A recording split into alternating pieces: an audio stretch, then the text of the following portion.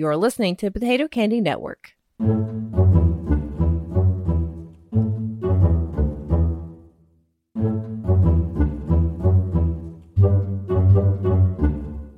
Hello, and welcome back to another Blank Monster segment here on Blank Scenario. I am your host, Marie, and in these episodes, I go through the 5e Monster Manual and present to you 2 or 3 monsters that I think are either overused or underused, and a couple of scenario ideas for them.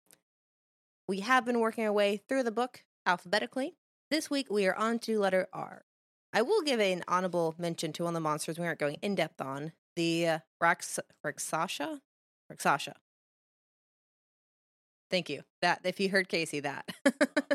Rakshasa. I will give an honorable mention to the Rakshasa, which that it is a fiend from the Nine Hells that normally looks like anything it wants to, but its humanoid form, if you can call it that, is a tiger hybrid with backwards hands. Reason it gets an honorable mention is because it would be a great big bad for a short campaign. You could have your players either dealing with a relative that angered this being, or maybe they did themselves, and they have to go on a quest to try to find its lair in the Nine Hells, kill it on the material plane, go to Nine Hells, kill it on the opposite plane, and officially kill it that way. But we are not going to go in depth on those. We are in fact covering 3 other monsters this week. Our first monster is one you might not be as familiar with, the Rimmerhazes. It is spelled R-E-M-O-R, haze.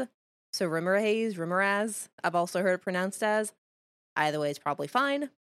These are Arctic creatures, which we don't get a lot of creatures in the Arctic, interestingly enough. But it looks like a really oversized centipede. It is a huge monstrosity, so very oversized, with wing-like fins around its top half of its body, not really head, and a lot of teeth. The reason they are specifically found in the Arctic or tundra environments is because they have adapted a very interesting ability. They can create a furnace-like heat within their bodies that allows them to survive in this environment. Whenever they burst out of the ground because they are ambush predators, they come out with a bunch of steam as they melt all the ice and snow around them in order to attack. They will actually bury themselves in ice and snow. You might be wondering how, because they are burning hot. They can drop their temperature enough to not melt the snow and ice around them, and they then use tremor sense to detect anything coming nearby to attack. So while they are not intelligent, they are smart hunters. They will typically hunt anything in their territory, such as elk, polar bears, other creatures that might be of good enough size to eat. They will usually be found around frost giants, however, because the frost giants have discovered that you can train them from a hatchling, so they will go out, find a Rimmerhaze nest, and take the eggs, and raise them from hatchlings in order to act as guards or as just attack creatures of some nature. Small Rimmerhazes, because there is 2 different stat blocks. Small ones do not swallow what they're eating because they're only a large monstrosity, but the normal adult size can actually swallow creatures, and while doing so will begin digesting them unless they are incentivized through combat to spit them back out. So this is a very interesting creature to have to come across in the Arctic because it's not really something you think about as, oh, something's going to pop out of snow at me, right? That's not really where we look when we go to the Arctic. A couple of scenario ideas for these guys. The first is Oldie Good But a Goodie. Your party is being sent out to find a nest and bring back an egg so that it can be hatched and then be trained. This, of course, brings the question of you have to find a Rimmerhaze nest before it finds you. You need to not be killed by it because these things do fire damage when you attack them, so it's not going to be an easy fight to go into. And then you need to get the egg back with you. The 5e manual does not say how territorial these things are. I don't have any current books on hand that have the Rimmerhaz in it. So there's probably some lore you can find, or you can decide whether or not they are protecting their nest, or if they are just going to lay eggs and then leave it. That can be up to you to decide. So it could be very easy to get an egg, could be very difficult. It could just be more of you're walking into a minefield, be careful. The second option is not dealing with the Rimmer Haze specifically, but dealing with them as guards. Your party is on their way to a Frost Giant camp. If you're playing at Storm King's Thunder, this is a great option for monster throw-in. And you are ambushed by a couple of Rimmer Hazes as you are attacking. These can be guard creatures, so they are specifically set in a spot, said, hey, don't let anything come through. And they are just going to attack until they're dead. They might run away, but if they're trained, I imagine they're going to hold their ground as long as possible. The third option is a bit more small scale. You have a local village in the Arctic that has noticed a lot of elk are disappearing. They're not finding as many herds as they used to. Any herds they do come across might be attacked or very skittish. And this is because a Rimmer has set up a nest within the area and has begun hunting. This would be really good if you want to have a Arctic druid in the party, maybe. That would be more familiar with the area to kind of help you hunt it down. But this is just going to be a find a nest and clear it out situation. Again, it's not necessarily a brand new creature, but it's a good threat in an environment that we don't usually have to worry about monster attacks. Normally in the Arctic, you're worried about cold, exhaustion, and food. You're not worried about something underground sneaking up on you. We do have another slight sneak up monster, though. Our second monster this week is the Revenant. Now, you probably know what this is. This is a very popular mythology creature. A Revenant is a person who was killed unjustly or is coming back for revenge. If you've seen The Crow, this is basically what he is. And its goal is to basically find a person or thing, I guess, depending upon how you want to set him up. Find a person that killed them and take vengeance. Within D&D lore will inhabit their original body. If that body's not available for whatever reason, they'll find another corpse to hop into. And for all intents and purposes, they do look like a zombie. Except for eyes that burn with hatred and resolve. So they, from a distance, appear like, oh, a zombie. Until you realize that's not how a zombie looks. I do want to note, with the idea of them being able to hop into any corpse, you can have any sentient race of humanoids become a Revenant. You could have a centaur hop into the body of a halfling if you wanted to. And the best part is, no matter what body they are in, their adversary, the person they are hunting, will always recognize them. So you can have a creature that maybe is kind of throwing you off, right? Like your party's like, this person is not who they say they are. Until they look in the eyes of the person who's their adversary and they go, oh, they are. It's a great way to mix up either abilities that the Revenant has that they may not have had in life based upon size or species now. Or it could even just be your party isn't going to immediately recognize them. Now, with them coming back to get revenge, there is a time limit. A Revenant has 1 year to get revenge on their adversary. Now, if there are multiple adversaries, maybe there's a group that you're coming after, they will target them one at a time, starting with whoever dealt the killing blow. And if the adversary is killed, or if a year has passed, the Revenant then crumbles to dust, and its soul goes to the afterlife because it's completed or failed in its mission. If it is going after an adversary too powerful, such as your big bad, it will get help. These things are not mindless killing monsters. This is a person who has come back for vengeance. And if you manage to destroy the body it's in, it just finds a new one and keeps going until time limit is up. It will always know where its adversary is, whichever target is going after, if it's going after a group. And it knows not only where it is, but how far away they are. So it knows when it's getting close. It's not a general direction like a lot of spells give you. Within combat, the Revenant has a couple of fun options. It has regeneration and rejuvenation abilities, so it is very difficult to just straight up kill. It also is immune to turn undead, so if you have a cleric in your party, they can't just immediately wipe it out. They also can do extra damage to their adversary, so once they're in a fight with the person who killed them, they're going to be able to do a ton of extra damage to them, and they can paralyze them to be able to get a little bit extra damage off on them each round. So 2 scenario ideas for this one, because it is a very fun either PC or NPC. The first is you have your players, which are a party of murder hobos, because there's always that group out there, and they're being pursued by the man that they killed. Now, you can decide within the story if they've killed someone significant or someone who had a lot to lose, maybe. It was a shopkeeper that was just starting his business, and he now is dead because, they killed him and his family has fallen to ruin. Or maybe it's a person that they legitimately just walked into the farmhouse and killed for no reason. You can decide within game how much of an issue they've been based upon who's coming after them. But they will pursue the party and just take them out one by one, starting with whoever dealt the final blow. You can fudge a little bit if you don't remember or if it's not super important, and that's fine. This is a really good idea if you need someone that will pursue your party a lot or be getting a lot of people to attack. Or if you're doing a sort of a reunion one-shot where we're going to get these players back out and just do a one-shot with them, this is another good one to do to just kind of remind the players of what they've done.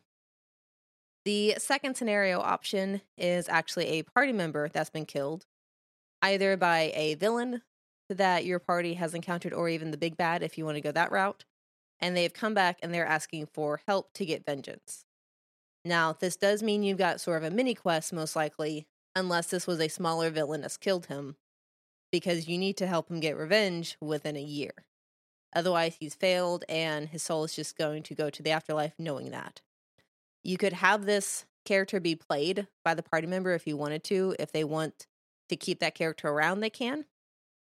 One of the variant options for Revenants is they can actually keep spells and weapon abilities, so you could kind of just give them a couple of extra things, and they can keep their character sheet on hand, just so that way they can actually finish the quest themselves. Or they could maybe be playing a new character and you're just playing this old guy as an NPC. Either way, I think would work fine. So that is a Revenant. Very fun. There's a lot of kind of lore you could dig into in the real world as well, as far as people coming back for vengeance. So there's a lot of ways you could really dig into it, of even the parties being asked for help if you wanted to go that route by someone random that they don't know. That will bring us to our last monster, which is honestly one of my favorite in D&D, although it is so hard to use once you get past level 3, pretty much. This is the ever so popular and well-known Rust Monster. Even if you're not super familiar with games, if you're a new gamer, you have probably heard of a Rust Monster before. They pop up a lot in video games and in just general fantasy lore. Rust monsters are not made of rust, but they eat rust. Specifically, they corrode metal and then eat that. Any ferrous metal they can find, including weapons and armor that you might be using and wearing at the time. That's why these things are a pain to fight, because if you don't have non-metal / very powerful magical items, they can be a major hassle. Now, they are very low as far as challenge rating. They're, I think, like a 2. Not even 2. They're half a challenge rating. They have 20 hit points. They're super easy to kill. But you don't want them to get close, because when they do, they start putting negative penalties onto whatever they manage to corrode. So your armor that was a +5 is now +4, then a +3, then a +2. And if it hits a certain point, it becomes useless.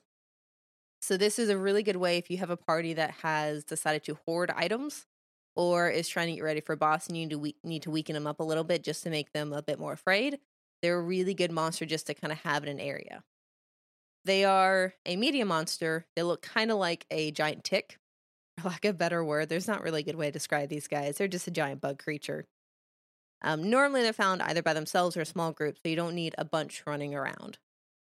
And anyone not carrying metal, they don't care about. They only go after metal items.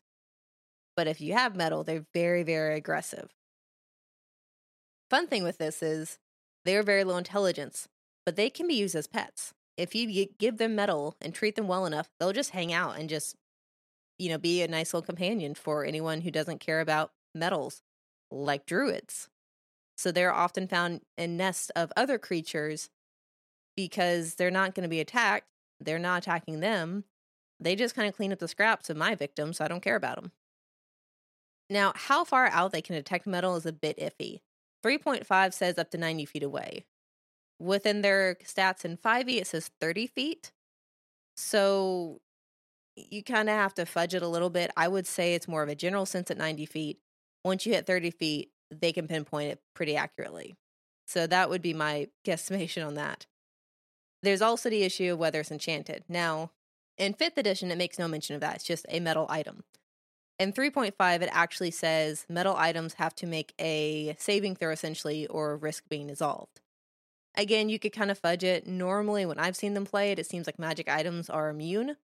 But I think it'd be really fun to have that +1 sword end up being a -1 sword because they ran into rust monsters and didn't think about, oh yeah, it's still a metal sword that's been enchanted.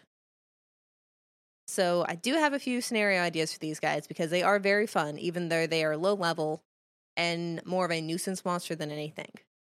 So if you do need a low level encounter, these are some good guys to throw in. Our first one deals with a druid who is underground, where most of the rust monsters are found. They're subterranean dwellers. And this druid has managed to employ, through bribery with metal that they get from the dwarves in the area, several rust monsters that they keep around as guards. They kind of just have a tunnel system. They make sure that it's loaded with rust and or other metals that they can get. Just keep the guys around and kind of just helps to, keep people away. Your party might be going in either to deal with the druid for any number of reasons, including combat, and this is going to be a hindrance before they get there. They have to get through either 1 or 2 groups of rust monsters before they can even get to the druid, so their weapons are not going to be in the best shape going into that fight. The next one is going to involve your party exploring the Underdark. This could be part of a campaign, or just maybe they've been down here for some other reason, and they've encountered a large amount of rust monsters in the area. This is sort of a companion scenario to the first one with the druid. The rust monsters are basically scavengers around a larger monster's lair.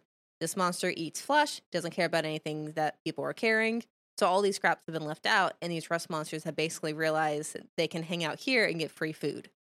So the rust monsters here are a hindrance, but it's also a warning to the party if they're smart enough to realize, wait, why are there so many of these guys in an area with no metal veins running through it?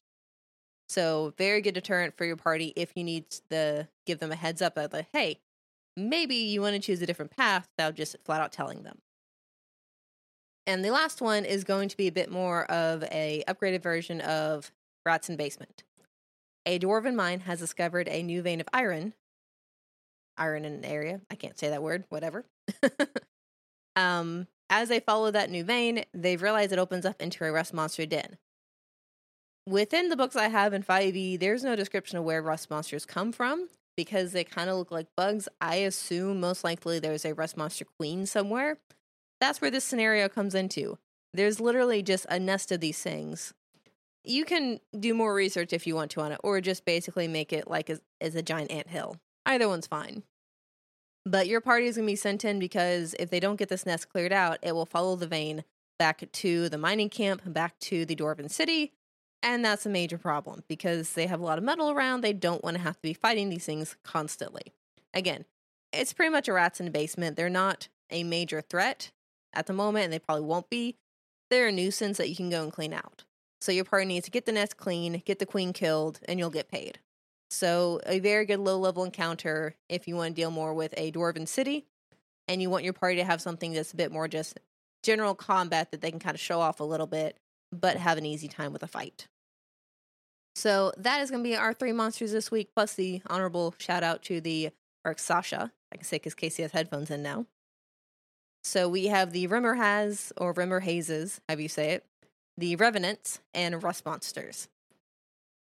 I will say the scalability of these is very funny. Rust Monsters are super easy to fight.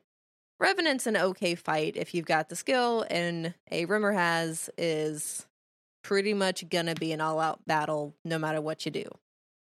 But that is gonna be it for this week. We're running out of letters very quickly, so if you have any monsters coming up in the next few letters you want me to cover, let me know.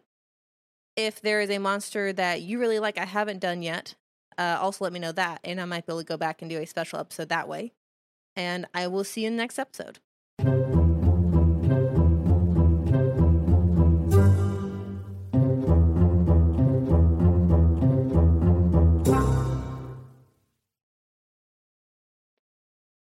Hello, Bob Spuds here on the scene once again, reporting for Potato Candy Network. Thanks for listening. If you liked what you heard, please consider subscribing on your podcasting app of choice. If you have a scenario prompt you want us to use, send it to us on social networking with Instagram and Facebook at Potato Candy Network. And if you really liked us, consider supporting us on Patreon for bonus content monthly, such as behind-the-scenes sneak peeks, inspirations, and future episode previews. Check out our brother show, Dreadful Tales, for some taut-tension, full, truly terrifying tales of terror. Got that on the first try, you know. And finally, please leave us a review, as it helps your recommendations and helps others find the hard work we do here at Potato Candy Network. Oh, and friendly reminder, if someone asks you if you're a god, don't think of marshmallows. Nobody likes that guy.